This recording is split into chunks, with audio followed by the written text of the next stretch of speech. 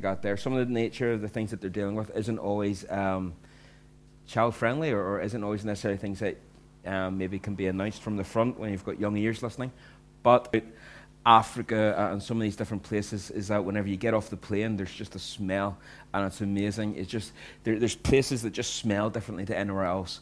You go to India, there's a smell in India, and it's unlike anywhere else in the world. You go to Africa, there's a smell, and there's unique things that go on there.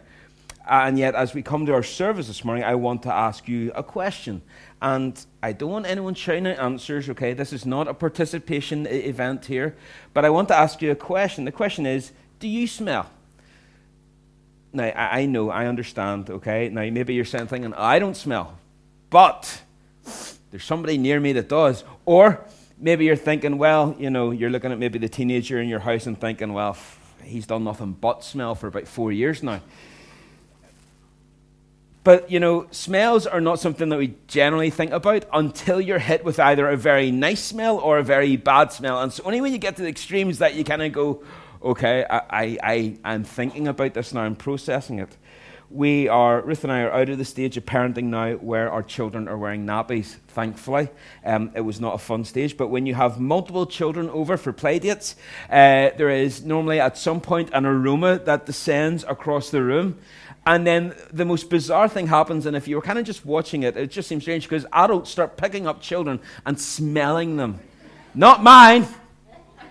Must be one of yours or whatever. And we try and find the culprit. It's a bad smell.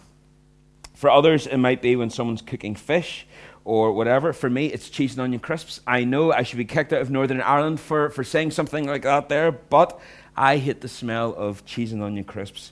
But I'm just being honest. I'm confessing this to you this morning. But there's wonderful, wonderful smells. If you remember that day that was dry this week, Monday, Tuesday maybe. It's June, isn't it great? I was walking the dog and I got hit with a wonderful smell. I was walking along, somebody's barbecuing. And it was like the cartoons, where they just kind of float, the smell kind of just carries you. I was away to make a new friend. Now, by the way, actually, I should say there is nothing better than a barbecue, but we're having a barbecue here at the church on July 16th? Is it 16th? 14th?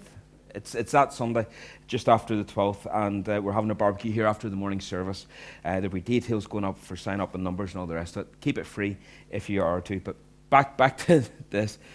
It's flowers, really. Flowers is where I'm going with this. The smell of flowers, right? We talk about stopping to smell the roses on life's journey. We talk, it's flowers that little girls run along and pick up throughout the summer, and they throw it into a tub of water and says, Daddy, do you want to smell my perfume?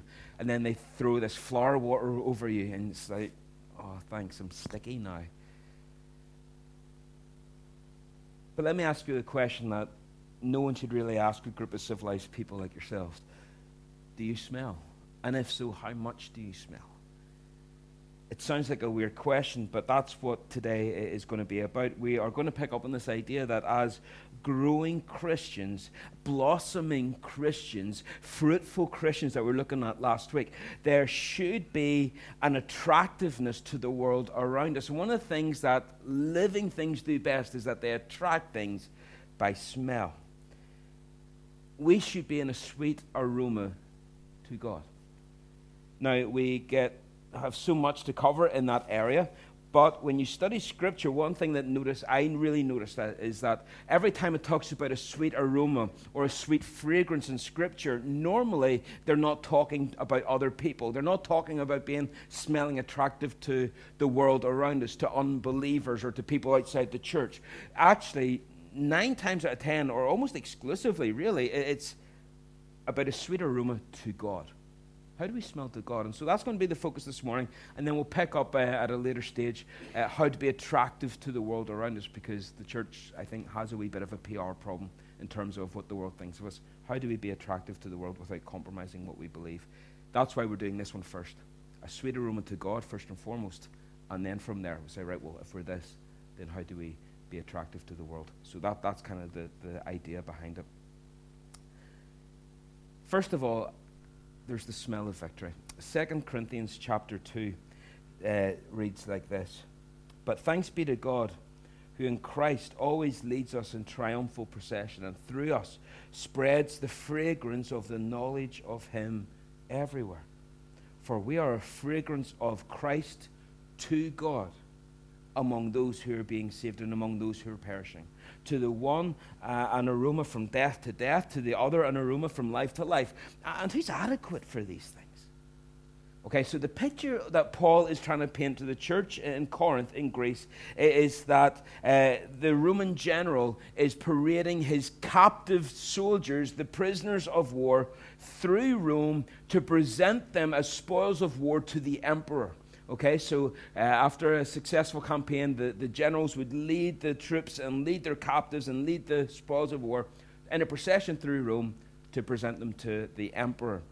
But in Paul's metaphor, instead of the captive soldiers and the prisoners of war being taken to the Colosseum where they'd be fed to lions or put into gladiatorial battles, Paul's metaphor is that these captives are not sentenced to death, but rather they are sentenced to life in Christ and life eternal in heaven. We are those soldiers. We are enemies of God, but now we are adopted into his family. We are his children, and Christ will lead us in procession before God the Father.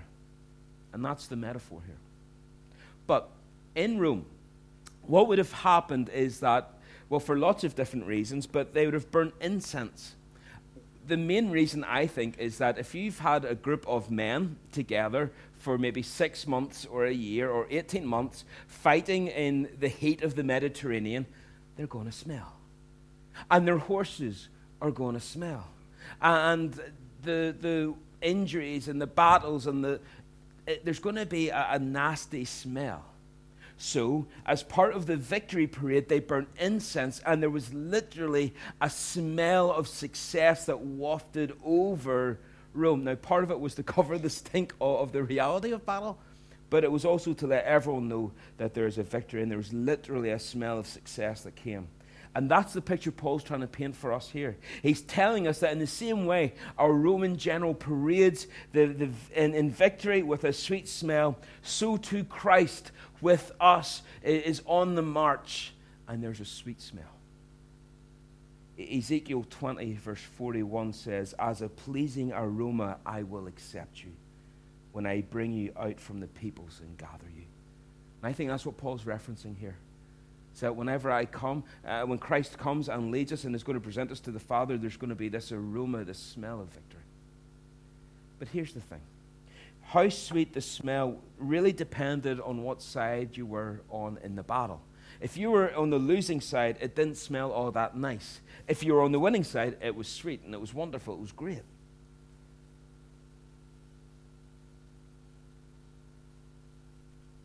Among other things in this text, for us as Christians, yes, the Christian life is a battle sometimes. Yes, it is tough. It is hard. Last week we talked about pruning in John 15, and it was hard. And sometimes our commanding officer drills us and disciplines us and gets us battle ready, battle hardened. And that's part of this metaphor as well. But it is so important that you understand something. That as the Christian soldier, we march in victory. There should be an aroma in our hearts that marks us differently to everyone else. There should be a joy because we do not fight so that we might have victory, but we fight from a position of victory already that is ours through Christ. And that's why Paul said to the Roman church, in all these things we are more than conquerors through him who loved us. For I am persuaded that neither death, nor life, nor angels, nor rulers, nor things present, nor things to come, nor powers, nor height, nor depth, nor anything else in all of creation can separate us from the love of God in Christ. We are more than conquerors through him. There's an aroma, there's a sweet smell. We can face whatever life throws at us as believers because we already have the victory in Jesus. And our joy and our hope and our assurance and our confidence comes not because we think we're going to fix everything, but because we know that in Christ the victory is already ours. And here's something that's so important to take away from this text. In 1 Corinthians, the church was a mess. And there was lots of reasons for it, but mainly people in the church were trying to please everyone. So it didn't really matter if you were kind of living a holy life or not. It didn't really matter if you were kind of very sinful or not. They were just like, hey, it's grace. It's all about forgiveness. It's fine. And so these people who kind of really wanted to kind of keep everyone happy, but on the same side of it, they were trying to fight and compete with each other to be spiritual role models, and also trying to be the big lads in the city, and trying to keep their contacts and keep their popularity up with the people in the stag capital of the area in Corinth. It was a mess. And so you've got people who are kind of in all these different things, balancing a lot of different things and doing it badly. And Paul writes 1 Corinthians, and it was painful for him to write, and it's painful for us to read. And he wants to set them right. And 2 Corinthians is kind of that follow-up letter, seeing how they've got on to taking these things on board. And here in this passage, there's a reminder from him to those people. And he said, remember, God has called us to something that's more amazing than anything that the world has to offer. We are on the victory side. They are not. Make sure you're on the right side. But also, whenever we do that, not everyone's going to understand. Not everyone's going to get this. And so there's going to be a smell that for some it is going to be pleasing and sweet, but for others the smell is going to be repulsive. You're not going to please everyone. Because there's going to be people who won't believe the message of Christ. They don't see Christ as precious. They don't see his suffering as a treasure to lay hold of. They don't smell the forgiveness of sinners as something that is satisfying or the sweetest fragrance in all the universe. To them, it's a smell of death. A man dying on a cross is not as satisfying, it's not pleasing, it's horrific. And they see death, they don't see life, they don't see hope, they don't see future, they don't see joy or victory in Christ, and so they turn away because it doesn't please them. But for others, they look at the cross and they see victory. They see in his death that substitute death that we so desperately needed before God. And so the Son of God dying for us is the fragrance of life. And so we don't turn away. We run towards it and we embrace it and we savor it. We savor the death and the resurrection of our Lord. And we treasure him and we embrace him and we live in victory. Smelling Christ is the aroma that gives life. And all that to say, when we live out our lives confident in the victory that is already ours in Christ, that gives a confidence whenever we face the trials. And the trials are still real, the battles are still real, but the outcome is sure. We don't always see it because we're in the battle, but the victory is already won. When we live with that confidence in our lives, that releases a fragrance that will get people's attention, but it is an aroma that is pleasing to God because he looks down and sees a people who understands what the death and life of Christ actually means. Now, there's another way that we can be beautiful to God in our aroma. Another way of being beautiful is by being generous. So we're going to turn to Philippians 4 now. Philippians 4. Now, when we talk about generosity, I want to just say this before we get into it. When I talk about generosity, I am not talking exclusively about money. You can be generous with your money and stingy with a lot of other things, and it can still make you a very unattractive person. It can still make you ugly in the nose of God, if you know what I mean, if to carry the metaphor through. So I want you to imagine something, all right? Imagine a family in mid-40s, say they've got family, maybe there's children still in primary school and children in secondary school, okay? So they're already doing lots of running around and sorting out. The kids are in clubs, and then they're working maybe 35, 40 hours, maybe 50 hours during the week, and then at night they come home to be taxi service for the kids, coming up and down to different things and sporting events and choir and hockey or football or whatever it happens to be. Then whenever they're finished being taxi driver, they're homework tutor, and then there's all the household chores to do, and that's before they start any work or connection or volunteering work with the church. And it's busy. Let's be thankful for those who in that stage of life can give as much as they do to the church. Generosity with time when you don't have very much of time is incredible generosity. Because let's reimagine it now. Let's reimagine the same family with the same pressures, with the same workload, but instead of investing time and energy into people, someone will just say, look, go away, kids. There's the iPad. There's the TV remote. Go watch something. Go play something. I'm too busy. I just need 10 minutes. Let me just rest. Or they're maybe quicker to go to the golf course on their day off than to spend time with their wife or spend time with their husband or whatever it happens to be. And whenever the wife then maybe starts to express a wee bit of hurt or loneliness or nags, he says, right, I better do something here. And so I'll spend some money. I'll throw some money at the problem and I'll fix it. So what I'll do is I'll spend a couple £100. I'll get a nice necklace. We'll maybe go away to a nice hotel for a couple of days. And that should keep her happy for a while. Now, what's the problem? Is he being generous with his money? Well, certainly it would look that way. Kids have the things to keep them entertained, the TVs, the computers, the iPads. The wife has nice jewelry. They're getting away. They get to tell their friends about how they're going away for the weekend. Generous with their money, but it's still quite an ugly picture of a Christian family, isn't it?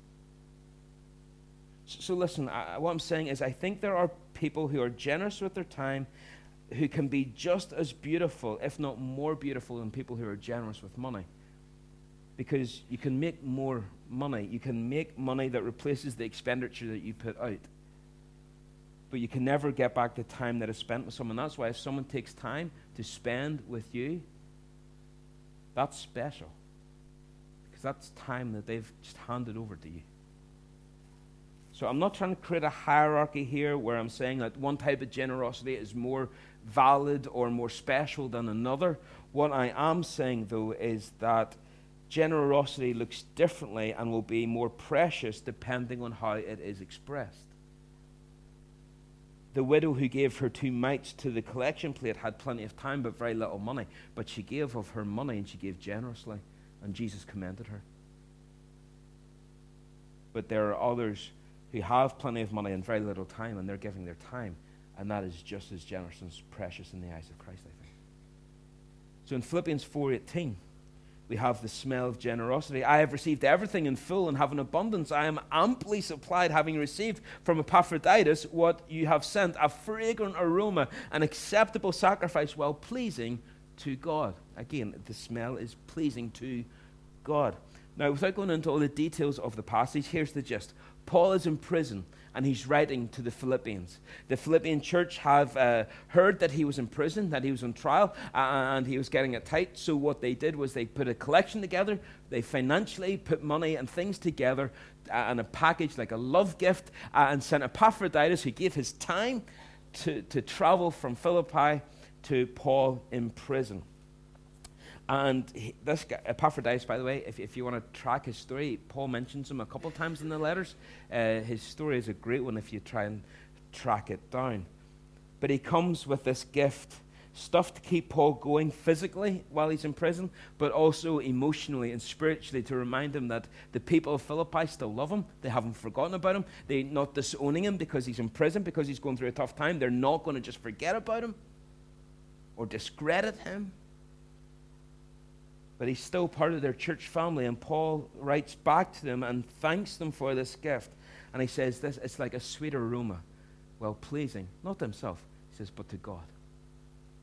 One of the great things about Matthew heading off to Aberdeen is that our church gets to be part of a wider global mission. We get to be part of that wider work of seeing souls saved. And as you know, we're not part of a bigger denomination in this church. We don't have an umbrella body over us, which has pluses and minuses, but it gives us great freedom. But sometimes we can get quite inward looking then as a result, and yet in sending Matthew to Scotland, we're reminded that we're part of a bigger effort. We're part of something bigger. And that's so crucial for us as a church, and it's exciting for us as a church. It's the reason behind the Croatia teams over the last couple of years. It's the reason behind the prayer meetings focused on the persecuted church. But it is a privilege for us to send them.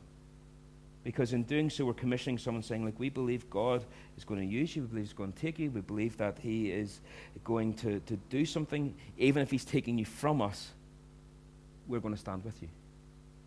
And that's as awesome as you can get. For me, as a pastor, that is one of the most exciting things that we can do, to be a sending church. But we're not sending Matthew off to help a guy in prison. There is a need in Aberdeen that's specific, and God is calling him into that. And so we get to send him, and if done right, that too can be a sweet aroma, well-pleasing to God. And the world will notice. Now, maybe no one in Newton Ards will notice. But the people of Aberdeen, I pray, will notice. And God will delight in our sending as a sweet aroma to him. We're partners. There are some who will send. There are some who will go. And that is the mission work. We are partners. It's a partnership, and God loves it. It's pleasing to him. That's what Philippi did in sending Epaphroditus to Paul, to encourage him. Paul thanked him for it. That's the highest motivation to do anything. To give anything, because it's pleasing to God. Again, this idea of smell. Instead of the Roman victory parade, it's a picture of the temple. And it's this idea of a sacrifice being given to God as an aroma. If you were to go to Jerusalem 2,000 years ago, it would be very different to what it is now. But what you'd have at different times during the day, there would be morning and evening sacrifices, and you'd smell barbecue all over Jerusalem. I think I would like it in Jerusalem at that time. Because there was these continual offering of sacrifices and incense. And they're taking the animal and they're putting it on the altar, and there's the smoke ascending up to God, and it would waft through the city. Because people who hadn't maybe offered sacrifice, or people who had maybe been ignoring God or far from God, they would smell it, and it would be a reminder, oh man, I should be up at the temple. I should be there. There's people giving to the Lord, and I'm not there. And on top of that, there was incense going on at the temple, and there would be animals on the altar. And Paul is saying that this act of giving, this act of generosity in our churches, among our churches, is just like that picture at the temple, where there's pure sacrifice going on. And Paul says, when you savor a church like that, it is beautiful to God. And I love that. It's pleasing to him. And again, it not always... It ought to be our highest motivation in giving like that. To please God as a fragrant offering. Not saying, well, I'm going to give, I suppose I have to because the church needs it. Or like, I'm going to give whenever people can see me give, and I'll make sure I get one of the big novelty checks and hand it over, and I'll put it on Facebook and people can see. The act of giving, whether it is time, whether it is money, whatever it is, you're giving because I believe that God is worth the giving. And it's going to be pleasing him. And I delight in him so much, and I can't believe the fact that I could do something that would make him delight in me. Now, notice that he says in this verse that it's a sacrifice, an acceptable sacrifice pleasing to God. The fact that he uses sacrifice means we're thinking in terms of loss. We're offering something that we feel it. I said, oh, well, I did that. It was a sacrifice. I had to give something up. I lack because I chose to put my resources somewhere else. I'm missing something here. I'm giving it away. It's sacrificial. And us in sending Matthew out, it's a sacrifice. It's going to hurt us. We're going to be less as a result. And yet we give joyfully because we give to the Lord and we give to his work. And by the way, one of the ways it hurts is because Matthew's been so involved in so many different aspects of the church. And there's going to be leaving gaps then in ministry, in the Bible class, for example, or in the cleaning rota, for example, or YF. Is there someone who's going to be willing to step forward, to sacrifice some of their time, sacrifice some of their talents to do that, to step in? It's like what David said. David says, I will never offer to the Lord anything that didn't cost me something. Folks, do we give out of our abundance where we just don't really miss it? Doesn't really matter? A couple of copper coins in, sure, it's fine. Doesn't change me anyway. Or do we give to the point where we're actually going to miss what we give. It's a sacrifice, but we're saying to God in the giving, God, you're worth it. I would gladly give it up for you. I'll go without this just to let you know how much I love you. I'll go with it because I want you to know that I value you more than any of those other things. So often you get asked about the question about amount. Well, how much should I give? And people talk about the tithe and 10%. That's an Old Testament thing. The New Testament doesn't talk anywhere about percentages. Now, in the Old Testament, you see there was a tax system as well. And we saw in Ruth how people gleaned, and so they were inefficient in their harvesting around the fields so that the poor and the needy could come and take. Realistically, in the Old Testament, they were taxed, or giving to God, closer to 25 to 30%. When you factored it all in, you're maybe thinking, oh, maybe I'm glad I don't have to give, so maybe 10% doesn't sound so bad now. Don't get hung up on percentages. When it comes to the New Testament, they're talking about the heart of giving. Because what you need to realize, if you start getting pernickety about percentages, or whether it's from your gross or whether it's your net income, you're kind of already beat when it comes to how you're giving. Either your time or your money or whatever it is, you have to remember, we don't own any of it. It's all God's. It's 100% His. Anything that we have is because He has blessed it. Whether He's blessed our businesses to prosper, or He's blessed us to get the jobs that we have, the income that we have, the family that we have, the time that we have, it's all from Him. In the prophet Hosea, God said, all the silver and all the gold is mine. It's all His. In Deuteronomy 8, He says, for it is God who gives you the power to get wealth. And so if God happens to give you anything or let you keep anything that's already His to begin with, that's what you're supposed to thank Him for. That's why we're supposed to be thankful. And so instead of saying, oh my goodness, I have to give 10%, no. The attitude is, Lord, thank you for allowing me to keep 90%, because none of this is mine. None of this is mine. That's the way to look at it. It all belongs to Him. So when it comes to the amount, the New Testament doesn't say anything about percentages, but rather it talks about each day that He gives, and His generosity to us. Every breath, every day is from Him. We are to rejoice because He asks for very little in return.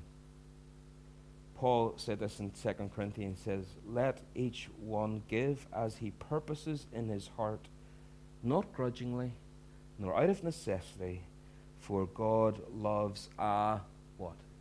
Cheerful giver. The word cheerful literally means hilarious. God loves an hilarious giver.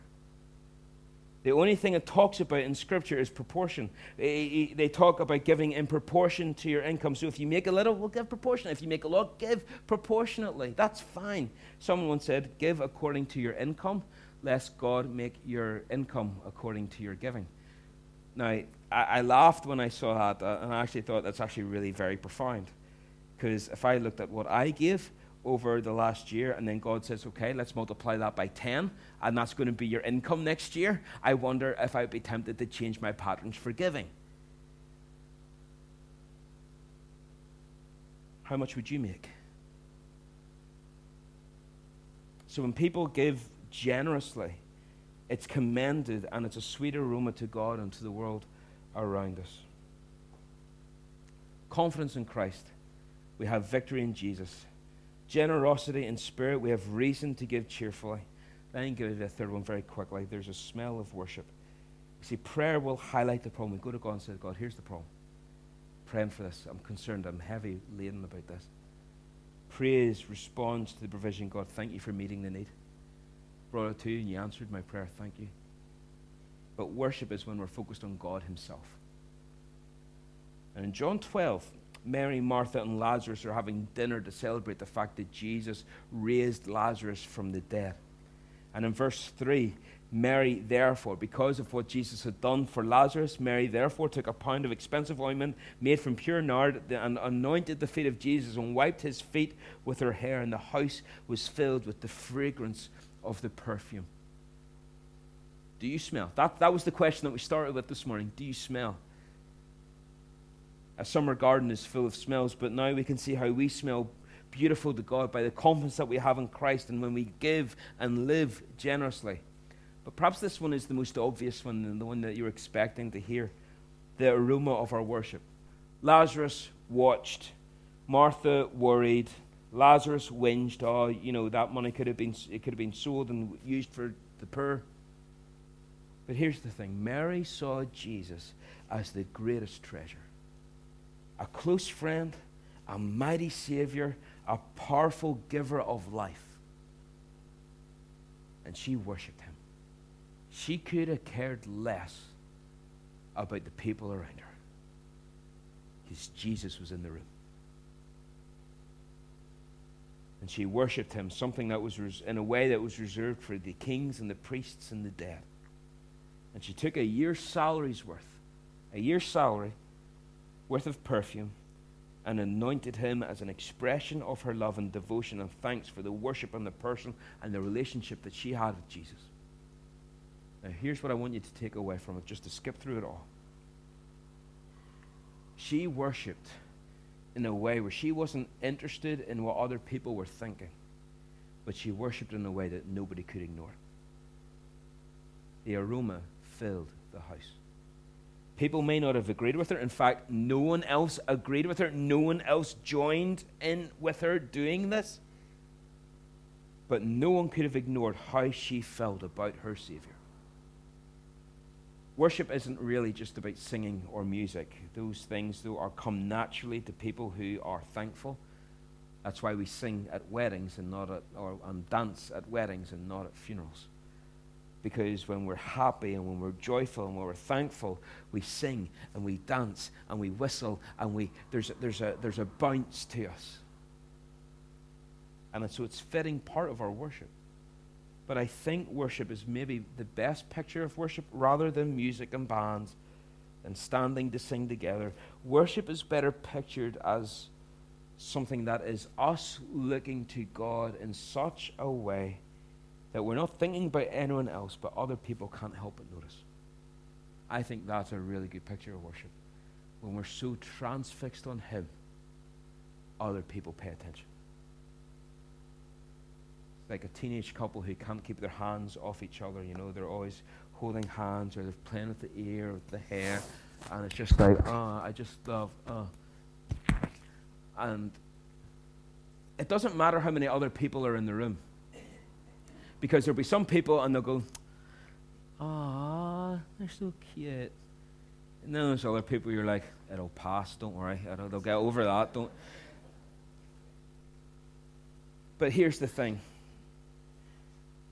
Regardless of how it makes you feel, you cannot doubt how they feel about one another in that moment. It fills the room. You notice it. Now, you react differently, but then Paul told us in 2 Corinthians, for some, a smell of Christ is of life, and for some, the smell of Christ is of death. We react differently to it.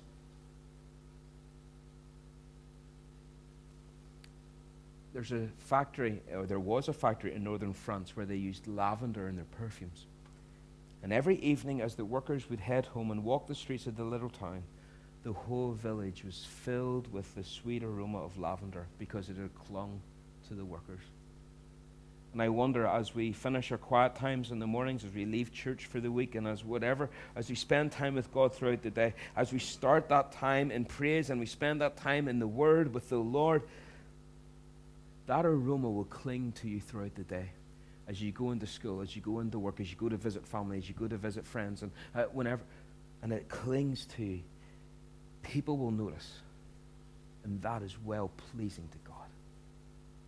Mary broke that box and poured out the ointment to Lord Jesus. The Bible says that the house was filled with the odor. Everyone there was made to be part of the experience. Whether they signed up to it or not, Lazarus wasn't interested, but he was there. He experienced it. He noticed it. He reacted to it.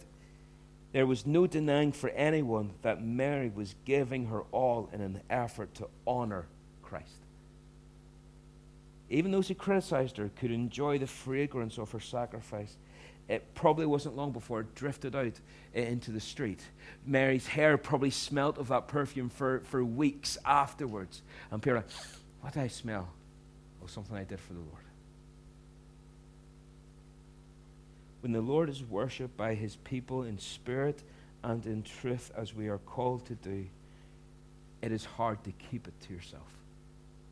The fragrance of our worship will fill not only this house, but our homes, and will follow us out into a lost and dying world.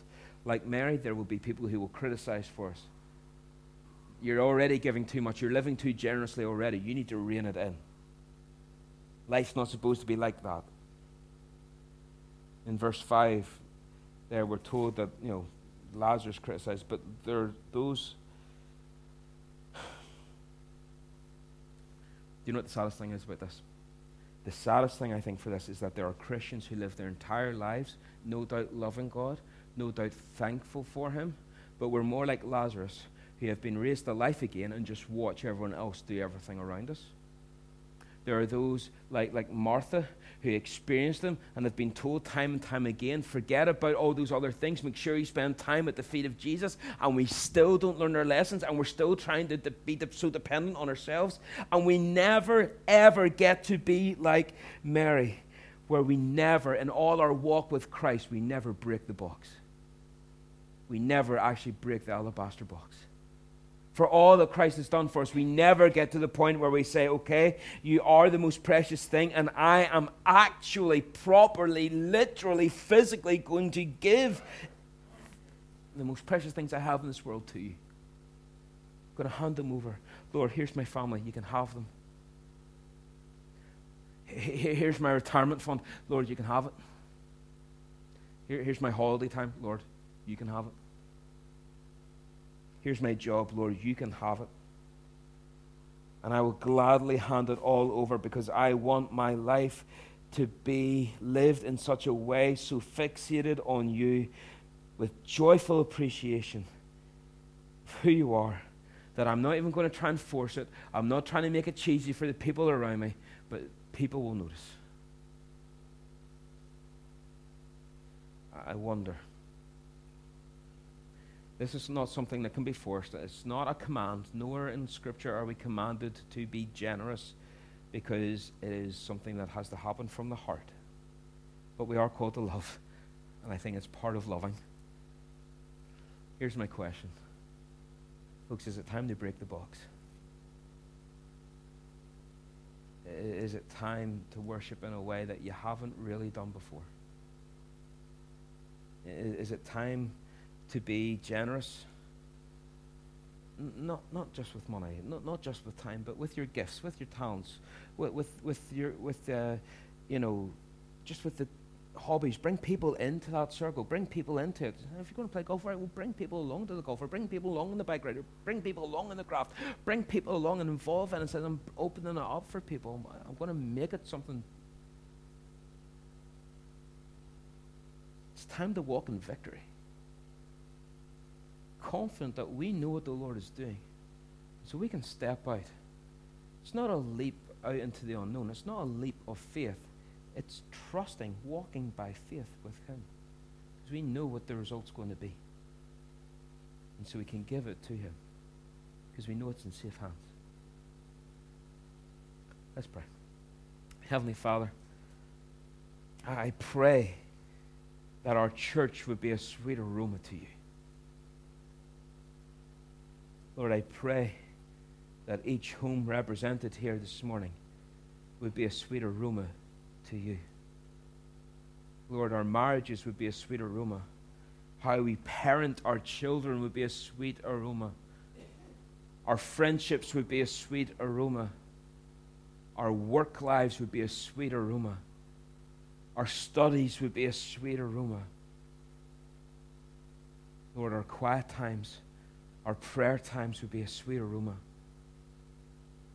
Lord, may our lives be consumed and transcended by being a sweet aroma to you.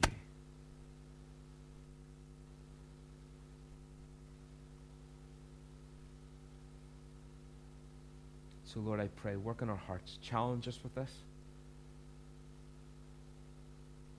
Stir our hearts, Lord, to growth and fruitfulness in this.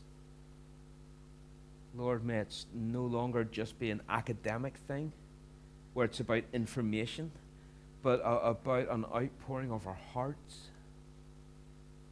Lord, may it be real. Lord, you love a cheerful giver. And so, Lord, all that we have, we give to you. And we hold nothing back. And we would say, Lord, you are Lord of all. And we surrender it all. And we ask this in your name. Amen. I'm going to ask the musicians to come up. We're going to sing one more, and then we'll go.